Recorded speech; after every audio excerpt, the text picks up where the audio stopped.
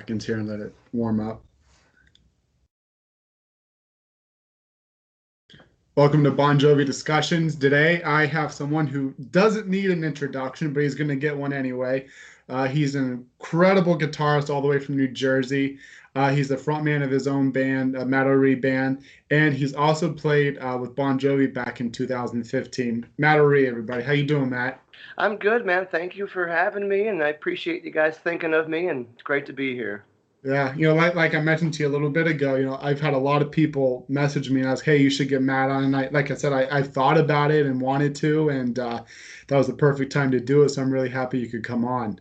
Oh, tell them thank you for for requesting me, and um, again, sincerely appreciate people thinking of me. Sure. Like I said during intro, you're an incredible guitarist. What I really like about your style is that you kind of have that blues type sound to your guitar playing. It's really good. Sure, thank you. Yeah, growing up, and when I first started playing guitar, I was instantly drawn to blues musicians. Really starting with Jimi Hendrix for me, like most other guitar players. But that was my first bug. I think I got bit by, and then shortly after, Jimmy Page from Led Zeppelin, and then digging into their influences. And this is all pre-internet, so I was going to the library and looking these guys up and figuring out who they mentioned or may have mentioned in interviews of who they you know idolized when they were growing up. So then it became, B.B. King and Muddy Waters and Albert King and Stevie Ray Vaughan. Of course, that's in the list there too of my influences. But that whole blues background is really that's my favorite. That's where I came from, really. Was there another reason, or was that the reason how you picked up a guitar? What brought you to learning to play it? My dad played. He still does for fun. Thankfully, he's still here with us, and that was a big influence when I was a kid. And then my brother bringing home "Are You Experienced" from Jimi Hendrix, and that was like, even I didn't even really play yet, but even I knew as a kid that was so special, and I didn't understand it, but I just knew that whatever he's doing, I think that's what I want to do. And Yeah. that's really how it started. So it was a combination of Jimi Hendrix and my dad. Wow. So that's two pretty good starts, I would say. So has it always been the Matt O'Ree band, or were you in other bands? Once you started to get into it. This is obviously through seventh and eighth grade for me, and then through high school I played with friends in high school. We had some high school bands. Not too long after high school is when I started. I started the band as the Blues Hounds, Okay. and then it became Matt O'Ree and the Blues Hounds. Then it just became Matt O'Ree, and then eventually, I guess 2009 or 10, I think I changed it to the Matt O'Ree Band. Just because at that point, the band had grown significantly to be such an integral part of the appearance, the performance, the whole thing. So it became, it just seemed like a better idea, obviously, to call it a band at that point, because it really was, and it still is. Well, I have to say I saw. Well, it was right after you toured with Bon Jovi and which we're going to get into the whole David Bryan and Bon Jovi thing, Sure. but it was right after a little bit after you got back from that tour, and I went and saw you guys in New Jersey, and it was so good. Thank you. I really enjoyed that show, and wanted we were going to try to go see it last year, some friends and I, and then the pandemic happened, Yep, and everything so got halted. yeah. So, but I know you were just down in Florida doing some a little bit of touring and stuff, and Yeah, it was very it was so nice to be back out, on the road and turning some miles and playing for people in person. Down in Florida, I guess they're playing by their own rules down there. So um, a little continent over there. it's like the Wild West down there. But it was, I have to say, as an artist, it was so nice to see people, to play for people, and feel that appreciation once again after being shut down for a while. But it was great. It was just a great time. happy that we got a chance to do it. Yeah. That's the one thing that's made me miss the most during this pandemic is live shows. Sure. Just being able to see live music and connecting with, artists and bands that you love to listen to and, being with your friends. It's just, I miss that. And I it's know. kind of good to start seeing that normalcy come back. Yep, and it's obviously the industry itself has taken such a turn Hmm. over the years with records not being the big money maker. Yeah.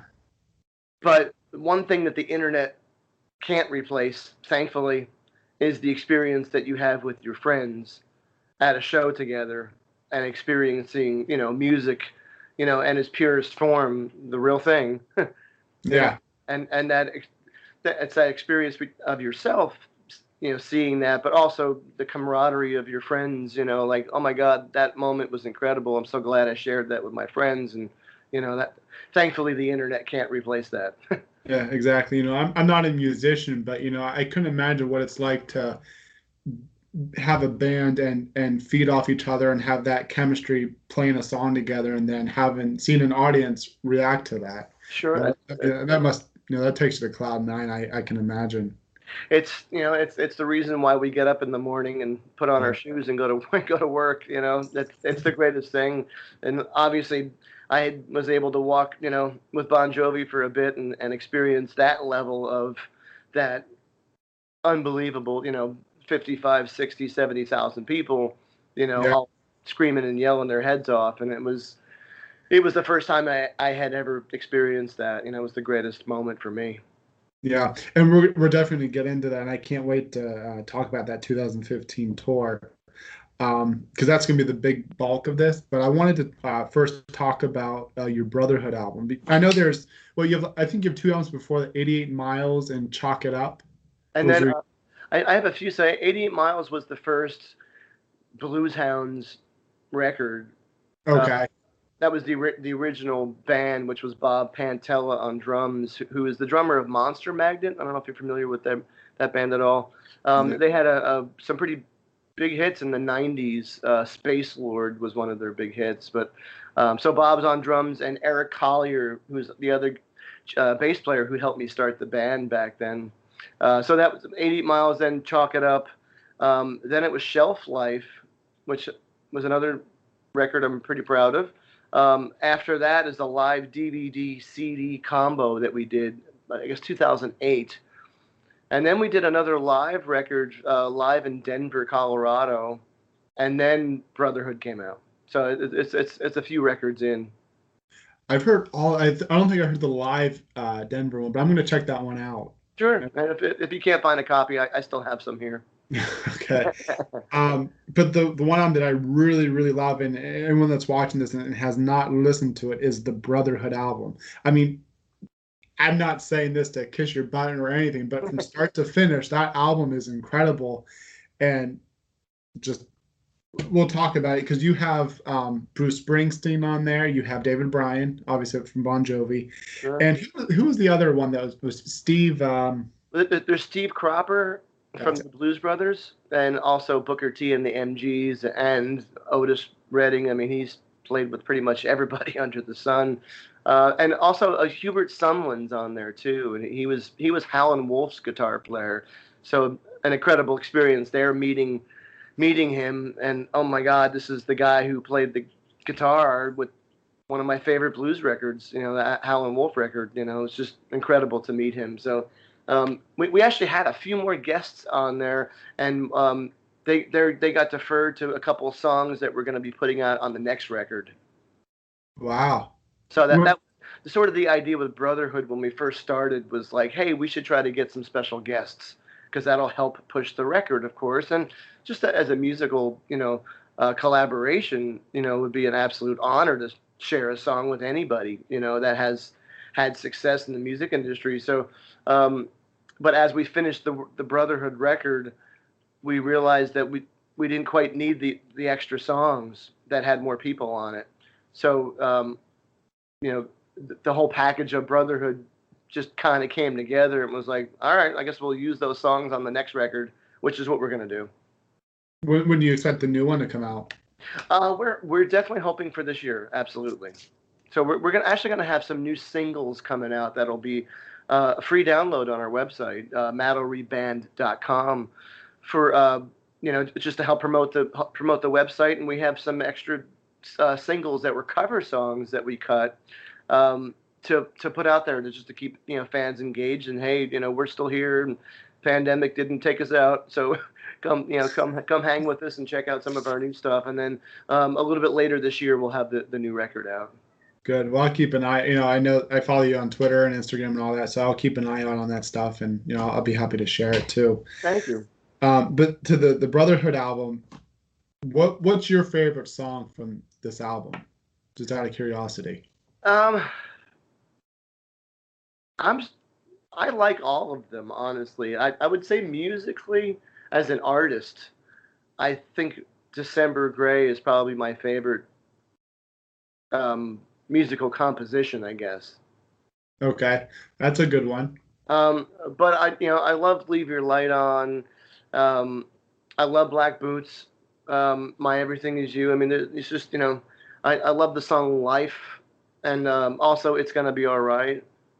See, I love the message, the lyrics behind Life and It's Gonna Be All Right. And I think those, lyrically, those are probably my two favorites on the album. I would say so too. That the song Life was the last thing that I had just finished writing it. So the Brotherhood wasn't recorded yet when I left for the Bon Jovi tour. We did that when we got back, and Okay. we were sort of in a rush because I wanted to get it recorded and finished before I got back, so they could be mixing while I was away. But it's like no matter what record you start, it's always longer than you think it's going to be. That's just the way it goes, and it's being on a limited budget is the other Yeah. hold too. So but Life was like the last song that I had written, and that's what it was about. That it's that moment of, oh my God, I just got the gig with Bon Jovi, and we're leaving in a month, and that was the last song that I wrote. Wow. Well, you mentioned the album wasn't finished until after the Bon Jovi tour. So was there anything that you kind of took away from playing with them that you kind of brought to your album, Oh sure, as far as recording it? absolutely. Just playing next to Phil X, every night, and his incredible musicianship and guitar playing and aggressive playing is just over the top. It's incredible, and I learned a lot by watching him and playing with him, and I was like, I need more of that in my own playing. You know, Yeah. coming Yeah. from a blues background, blues musician might not have, not everybody, but you might not see that aggressive kind of guitar playing. So Right. I tried to put some of that in the recording too, for sure. So that was definitely. I never told Phil that was he was an influence on that record. Yeah. Phil is he's, one of the best guitar players that I've ever heard. I mean, he had his own, obviously with the Richie replacement and stuff, but he's added such a style and charisma, talent to the band, Sure. and he's incredible. Um, so there's three songs on this album. Before we get into that, I kind of would like to talk about like how you, because David was kind of your connection to Bon Jovi. Correct. So if you want to share your story about how you kind of met him and all that. Yeah, it was probably back in, I want to say 2012, I guess. There's a local pub not far from us that has shows and has bands, and it's a tight little knit community, and always a great show. It'd be slam packed. We played every first Friday of the month for like 8 years, and it was really like our home residency when we were off the road with the Metal Band. So one night we're playing, and an older guitar student of mine who I hadn't seen in a long time walks in the front door, and we actually, the stage was like right by the front door, so anybody who came in, I would see them, you know. Okay. And his name is Brad. Brad comes walking in, and he's like, "Wow, I haven't seen him in a long time." And his eyes light up and gives me a big smile, and he's like, "Oh my God, good to see you." Um, and because he had stopped taking lessons, but we had such a good connection as friends, and right behind him was David Bryan, and I Wow. was like, ah, I didn't know Brad knew David, and I didn't know David either, but obviously he's pretty recognizable, you know. Yeah. So he walks in with like an entourage of people. So we took a set break, and I'm talking to Brad, and Brad's like, I want you to meet David, and so forth. And I was like, oh, David, we actually previously met at a wedding many years ago, and I'll never forget it too because I was standing at the bar getting a drink during this wedding or wedding reception, and David was standing next to me, and it was just the two of us standing at the bar. And I guess because I had long hair, David just kind of turned and said, "Hey," stuck his hand out and said, "Hey, I'm David. Nice to Wow. meet you." And I was like, "Oh, nice to meet you. I'm Matt." And the reason why I'm telling that story is because it always sticks out to me when somebody who's famous introduces themselves, thinking that not everybody knows who they are, and Yeah. and that humbleness always stands out to me because that's just how I am as a person too. So I told David the story and he laughed, and and I was like, "Hey Dave, if you want to sit in for a song, you're more than welcome." And he did that night at Jamie's was the name of the venue. So um, and I've always told this story many of times that from the first note that we played, it was like we had been friends for 30 years. And it's the power of music that music can bring together two complete strangers, and you're not strangers anymore. Exactly. What was the first song that you played with him? I don't think I think it might have. Was it Gosh, a Bon I Jovi song or? I can't remember. It wasn't a Bon Jovi song. I think we did like a James Brown, like Okay. blues funk version of a James Brown song, from what I remember. It was so long ago, and we played so Yeah. many songs together. I can't quite remember, but I think it was something along that nature. And I also wanted to touch on how at the end you said how music brings people together, and that's the absolute truth. Especially like in this Bon Jovi fan base. I know people from all over the world just from meeting them at shows or through the fan club or social media, and some of them are my closest friends that I talk to every single day, and so that's amazing. That's the power of music. Music brings people together.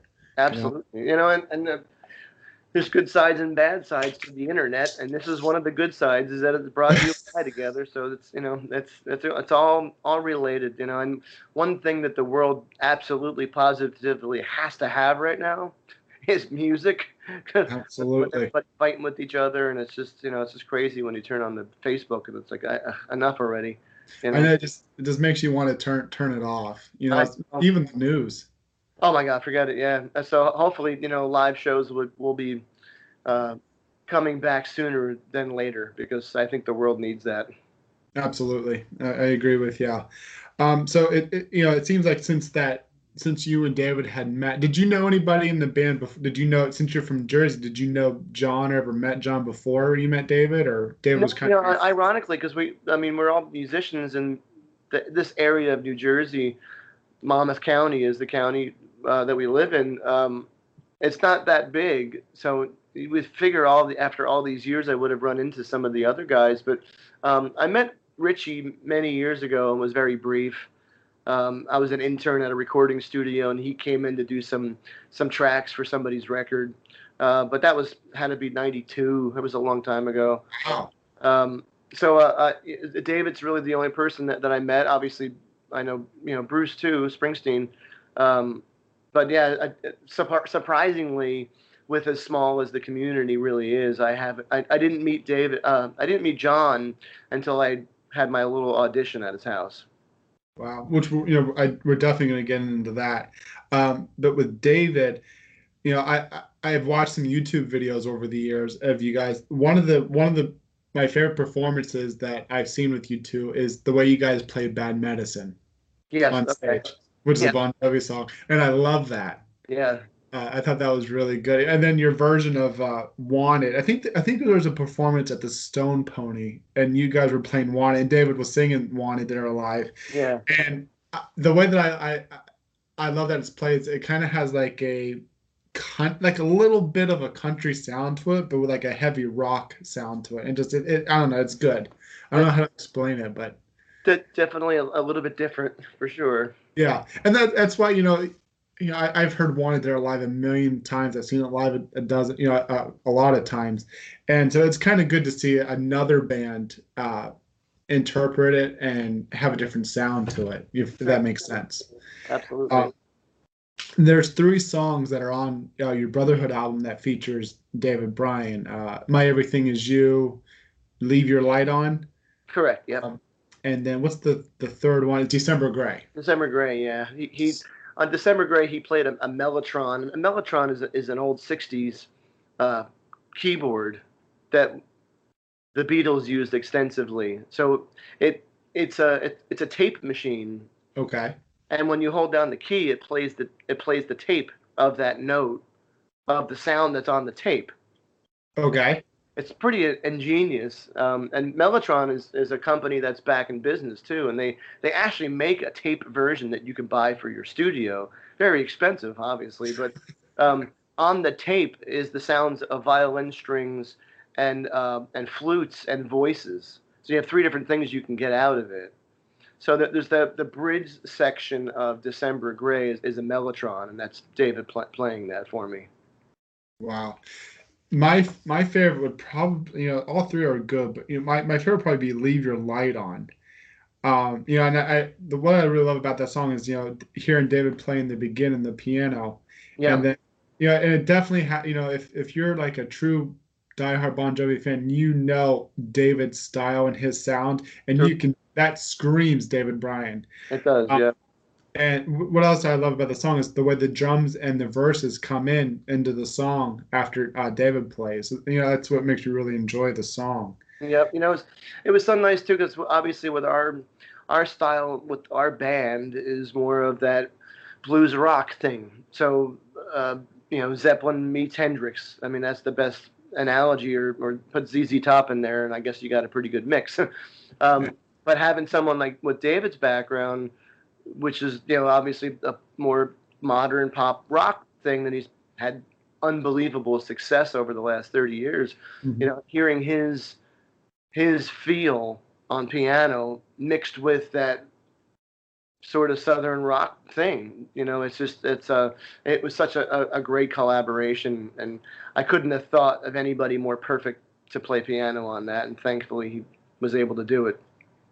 Absolutely. What was it? I mean, what was it like to record those three songs? Did you guys record it together in the same studio, or did he do his part and send it in, or how did that work? If you don't mind me asking. Brotherhood, believe it or not, went through a couple of different changes. I actually have 1,000 copies of a previous version of Brotherhood.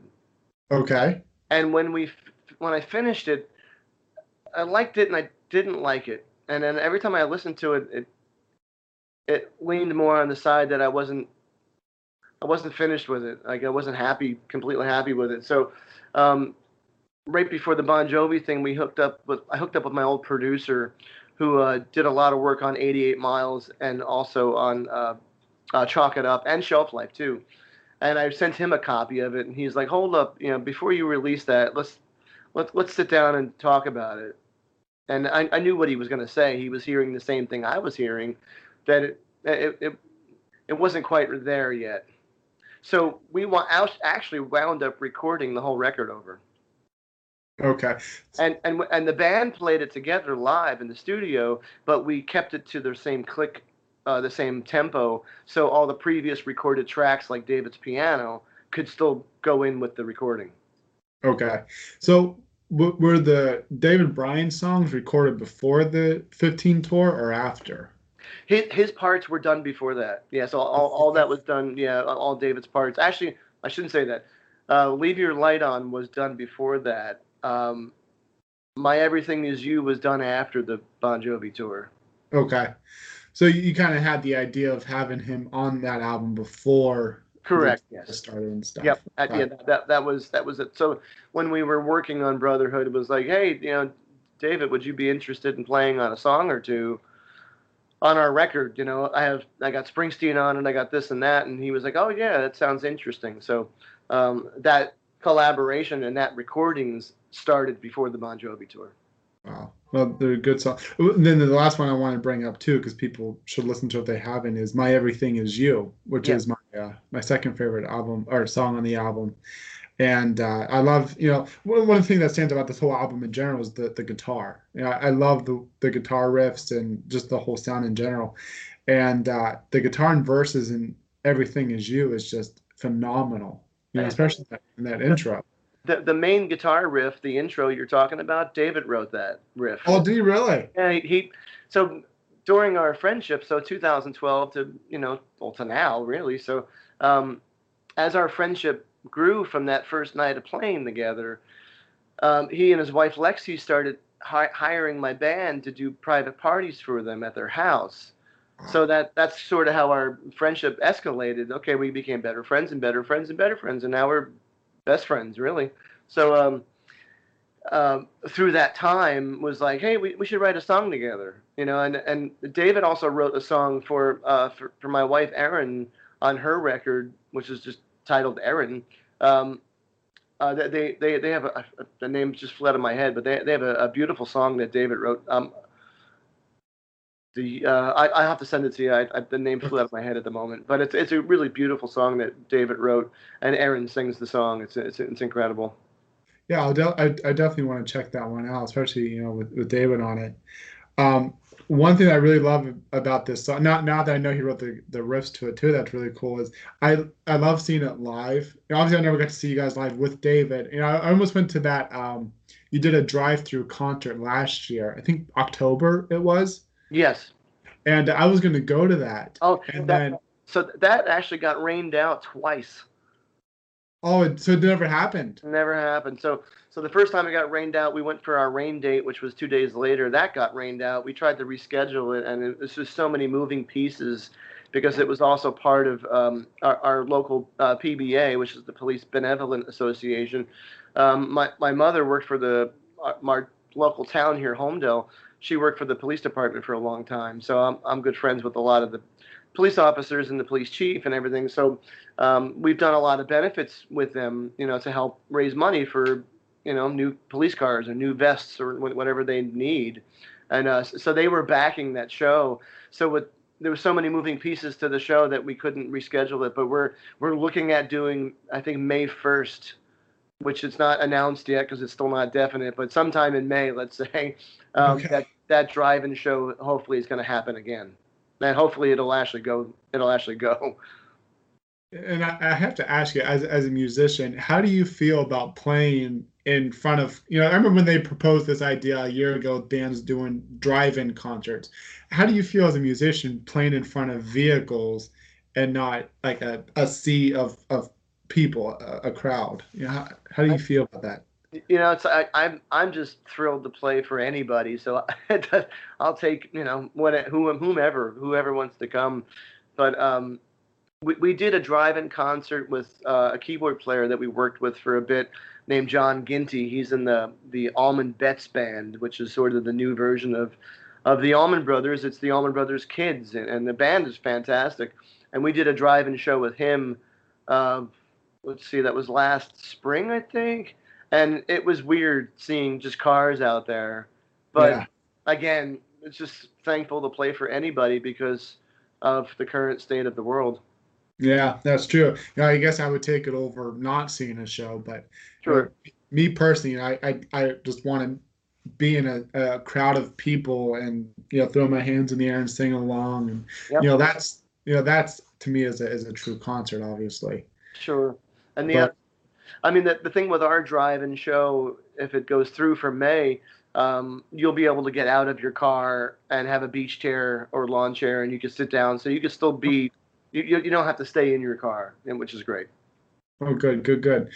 Well, I will look, for details on that May show, and hopefully I can make it out there. Like I said, I was gonna get tickets and everything last year. I couldn't get away from work, and then I didn't know it was rained out, so I Yeah, lived for the last 6 months with regret of not going. But now I know that it didn't happen. I know it was a defeating moment because I never give up, ever. Like so, and it Yeah, was just like I think I actually have to well, let's not say give up. Let's say postpone it. So Postponed. There we go. So let's go into the big thing here. Let's talk about that 2015 tour. sure.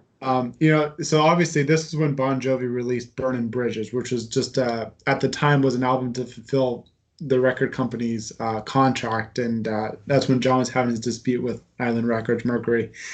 And so they did like a little, it wasn't really a promo tour, but it was just kind of like what was it, five, 6 shows they did in like Southeast Asia or something. It was supposed to be 12, and I think it only wound up becoming 11. I think. 11. Okay. Yeah. So I'll let you talk here. How did that come about for you? Obviously, you replaced Bobby Bandier, who had played rhythm guitar prior. So how did you kind of get involved? Um, Obviously, Bobby, didn't want to do that tour for whatever reasons. John needed somebody, and actually, I think David was like, "Hey, I think John needs someone for this tour. Would you be interested in auditioning?" And you know, who wouldn't? Who turned that down? I know. I mean, even just the opportunity just to meet John and just chat with him is life changing. Yeah. So You you mentioned earlier that you went to his house. Was that the one in Red Bank? Correct. Yes. Yep. Okay. So what was that like to go there and audition and meet in John? I mean, was the rest of the band there too, like Phil and Tico and No, it was just me. David brought me over there because I didn't quite know where it was, honestly.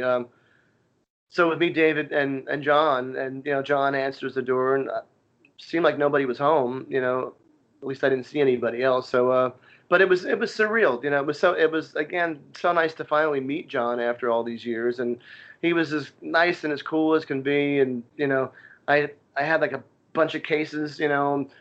Bought a couple guitars and a little practice amp, and he opened the door and he laughed at me and he's like, "Put all that stuff back in your car and just bring the acoustic." He was, what did he say? He said, I already watched some videos of you. I know you can play your butt off. Come on in. wow. And it was just cool that, like, wow, John actually watched videos of me. So anyway, so we got in, just started chatting, and we're just chatting some more, and then we jammed a little bit on the acoustic guitar, and we sang a little bit, and that was, you know, it was really casual, the most casual audition I've ever had. Wow. So what songs were they Bon Jovi songs that you played the audition with or I think we played Bed of Roses a little bit, like the chorus of it, and then I think I sang a Clapton song for him. I think okay. I'm pretty sure, yeah. And then we just chatted some more, and it was again very casual. And he's like, "All right, well, I'll keep you posted and let you know if it's going to work out." And then so I went home, and I mean I was nervous as all can be, obviously, because I mean previous to that I've only done my own band. I mean I've played with other people and other gigs and other shows, but I've never actually joined somebody else's band. Yeah. So how long did John leave you hanging on the line to get an answer? It was probably a week or two, and then he called me up, and I was sitting right outside our doorstep talking to my neighbor, and he's like, "Hey, you still want to go on tour?" And I'm like, "Yeah." What kind of question is that? Yeah, who would turn that down? I know, and so and I said the same thing to John at the end of the tour. I said, "Hey, man, if you ever need me, I got your back. I'll be here 1,000%. And if you don't need me, I'm just happy to know you. I'm still here. I'm still your friend." Yeah. So after you got that call that you were going to be touring with them, did the whole band eventually come to New Jersey and rehearse for this tour, or how did you exactly They learn they to did. play everything? They did. Yes, correct. Yes. So we wound up rehearsing at John's house at his studio for I think 4 days, and then that ended on a Thursday, and Tuesday we were gone. Okay. So what was it like to, meet the rest of the band, meet Tico and Phil and Hugh and all that? What was that like I, for you? I, I mean, again, the nicest people. Tico was so cool. Hugh was just a sweetheart, and everybody's just so nice, and they were very supportive, and hey, don't do this, do this, don't do that kind of stuff, because there wasn't much to, nobody told me what I'm not supposed to do or supposed to do. Yeah. I'm brandy new, so they were very supportive. Good. Well, so how many songs did you have to? Obviously, you probably had to learn a lot of these songs Yeah, prior to the rehearsing. So, how many songs did you have to learn? I think it was 44. Yeah, and I had a month to do it, and it was a lot of songs I had never heard before. Growing up again around here in the '80s, I was in high school. Bon Jovi was like you couldn't get away from it if you wanted to. It was everywhere, which was a Yeah. great thing. So a lot of the bigger songs, like obviously Wanted, um, there's no way you could have not known it, Yeah.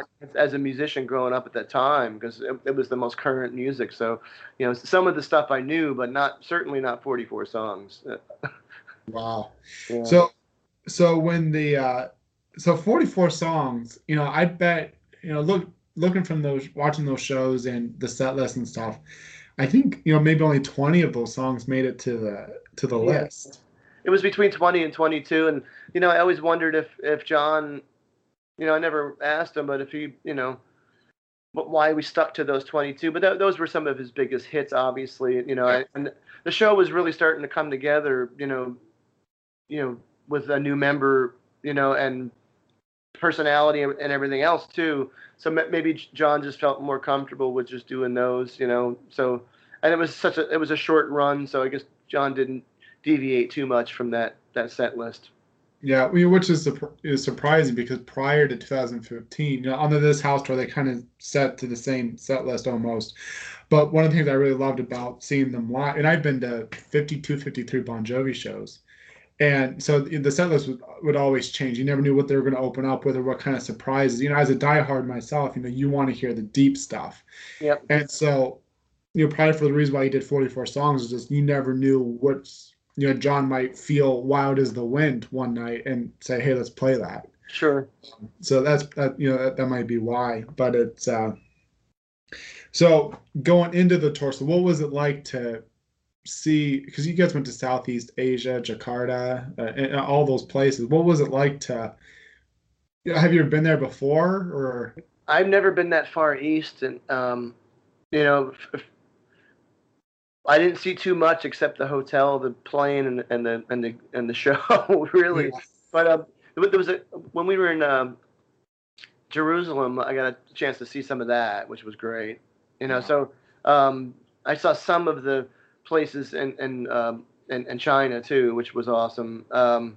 Singapore was great because I got a chance to see a little bit of. We played right after the Formula One racing, so right where our dressing rooms were, like the cars were like whizzing by. oh my, It was so neat to, me being a car fan and a hot rod fan. yeah, It was so neat to hear those engines, like the way they really sound, because I've only heard them on TV.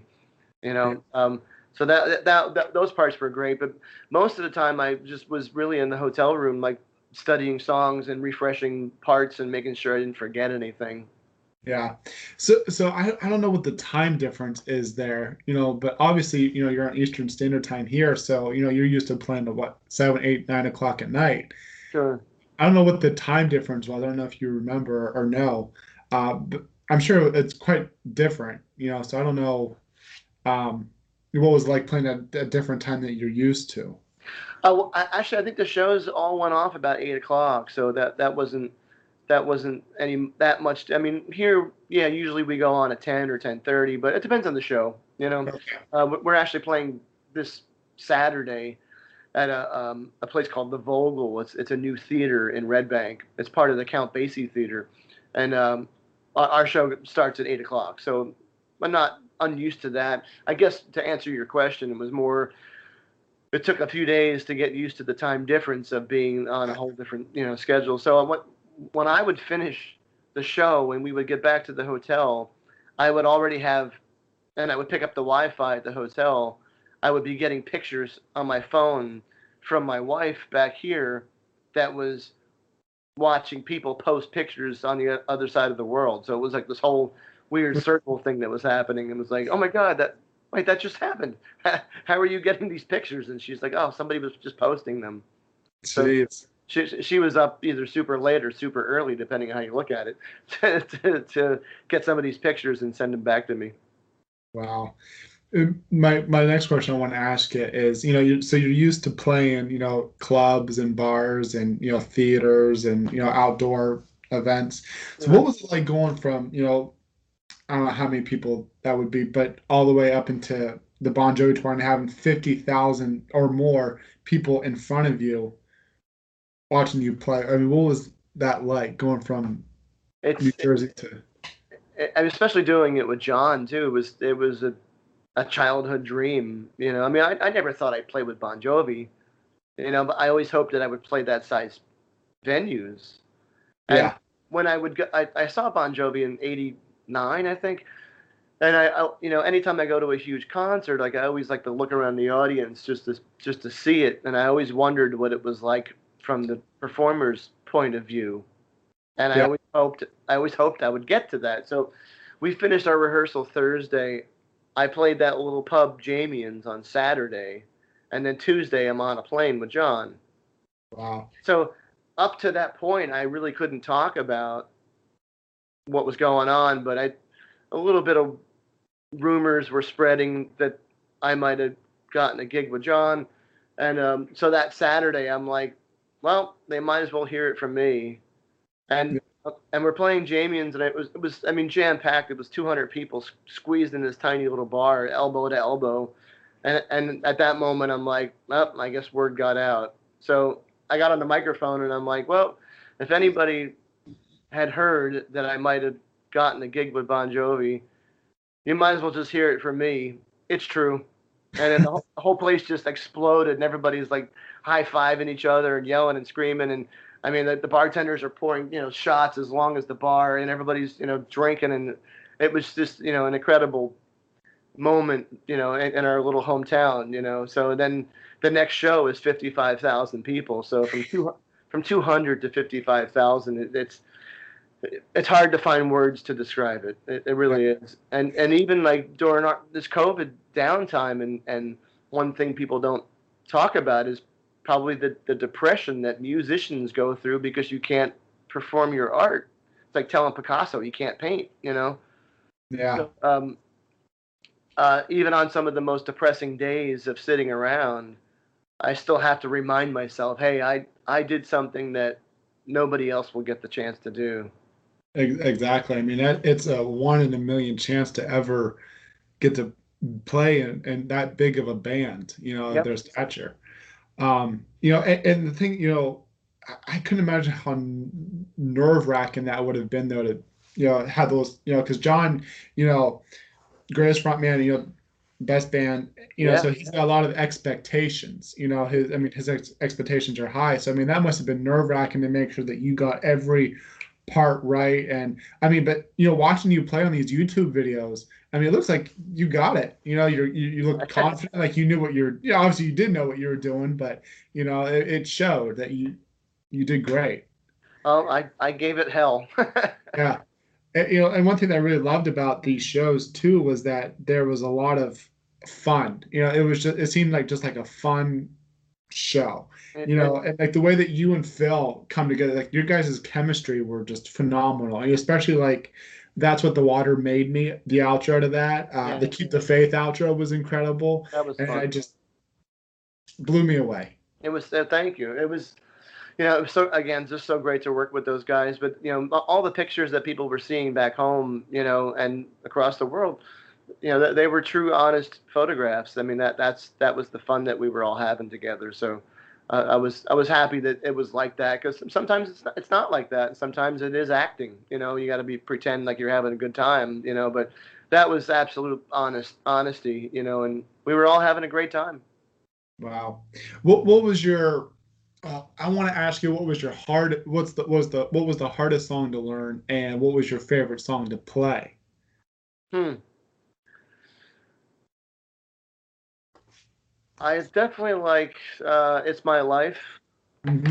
I really had a good time playing that, and probably Keep the Faith because uh, me being more of that improvising guitar player of my heroes of Clapton and Hendrix and Page, those guys never played anything the same way twice. Wow. Yeah. And Bon Jovi is a little bit more scripted. That's just the way the music is. Yeah. But Keep the Faith, I was able to stretch out a little bit, and improvise a little bit, which was nice of John to give me that freedom because again, that music is more of a scripted thing. That's just how it is. That's how the song goes. That's how it always goes. Right. You know, so what he gave me a little bit of freedom knowing my background, which I thought was very nice of him. Right. And I'm glad you talk about scripted and stuff. And we talk about the outro. There's a video on YouTube, and I think it's so stupid, but there's like a comparison between I think you, John Shanks, and Bobby Bandiera. I I'm like, saw I saw it. It was. I mean, hey, I'm just thankful once again that somebody remembered me yeah, and put me in that video. I put my part in the video, and it's cool that somebody did that. But obviously comparing, it's like apples and oranges. It's like it's right. two different styles, two different musicians. It's like you're comparing paintings again, once again. So, Yeah. but hey, yeah, I was just thrilled that somebody remembered me. That's all. Yeah. And that video wasn't negative. It's just like my whole feel is that you can't compare two different guitars. What the beauty of music is, and I mentioned this earlier, like your guys' version of Wanted Dead or Alive. It's different than Bon Jovi's, but it's still so good. And so, as a guitar player, there's a lot you can play differently, and that's what I really liked about your sound with the outro to That's What the Water Made Me and Keep the Faith. It had a little different sound to it, and I loved it. Sure. You know, Thank you. Thank you. and I won't get into the whole Richie thing, but it's like the whole thing that people expect Phil to sound just like Richie. You can't. Right. Yeah. Everyone has their own different feel and sound Yep. and all And that. there's something so special about Richie and the time that I saw him. He's a phenomenal musician, incredible singer, amazing songwriter. It's like Yeah, those shoes are so huge that nobody could fill that, and you're not supposed to. You yeah, know, and unfortunately, it's a disappointment to fans that love that sound when Richie was there, but it just didn't work out, and he's not there. Hopefully, someday in the future, maybe they can do something together again. But yeah, in the meantime, Phil's playing his ass off. You know, yeah. he's an incredible musician. So Exactly. you're still getting a great show. There's no reason to not go. Absolutely. It's from 2013 on, it's a great continue. When you played when Phil played, having Shanks on, Yep. it's just it's evolving, and I love seeing that continuation. And even for myself too, I've lost band members over the years, and some fans don't come anymore, and I'm like, really? Like, don't you want to see what happens next? But some people get so hung up on the familiarity of what they fell in love with. It's Yeah. that hot girl or the hot car. It's like, don't change anything. But that's not how you create music. Creating music is supposed to change. You're supposed to play with other people. You know, Yeah. you're supposed to play with other people that are better than you to make you better. Yeah. It's all about evolving. Especially, Absolutely. I'm sure you can say as an artist, you have to evolve. Sure. A couple of things I want to talk about the tour was what was it like being on the jet with the guys? I mean, like, what did you guys do or talk about, or what was that like? Um, some good laughs for sure, but it was, at that point, everyone's just exhausted. Most people would just kind of nod it off and, or threw a movie on your laptop and just, watch, just to kill the time. I was usually still thumbing through my notes, just studying his Yeah. songs. But it was my first time on a private jet too, which was great. It was just wonderful. It was awesome. So, what was your big, and we talked about this with your Brotherhood album, how it kind of influenced you to write and record on that. But what do you think your biggest takeaway was playing with Bon Jovi? As an artist, as a guitarist, and front Tough, man. tough to boil it down to just one thing, but what I can say is, standing next to John on a stage that big with a crowd that big and watching him command that audience was the biggest learning experience I could ever have. I mean, I could every night I was just in awe of watching him do that, Yeah. and it's like, and thinking to myself, how does he do that? So it was an absolute learning experience for me across the board. Playing with Phil, that aggression, that entertainment, playing with David, of course. I would play with David every day of my life if I could.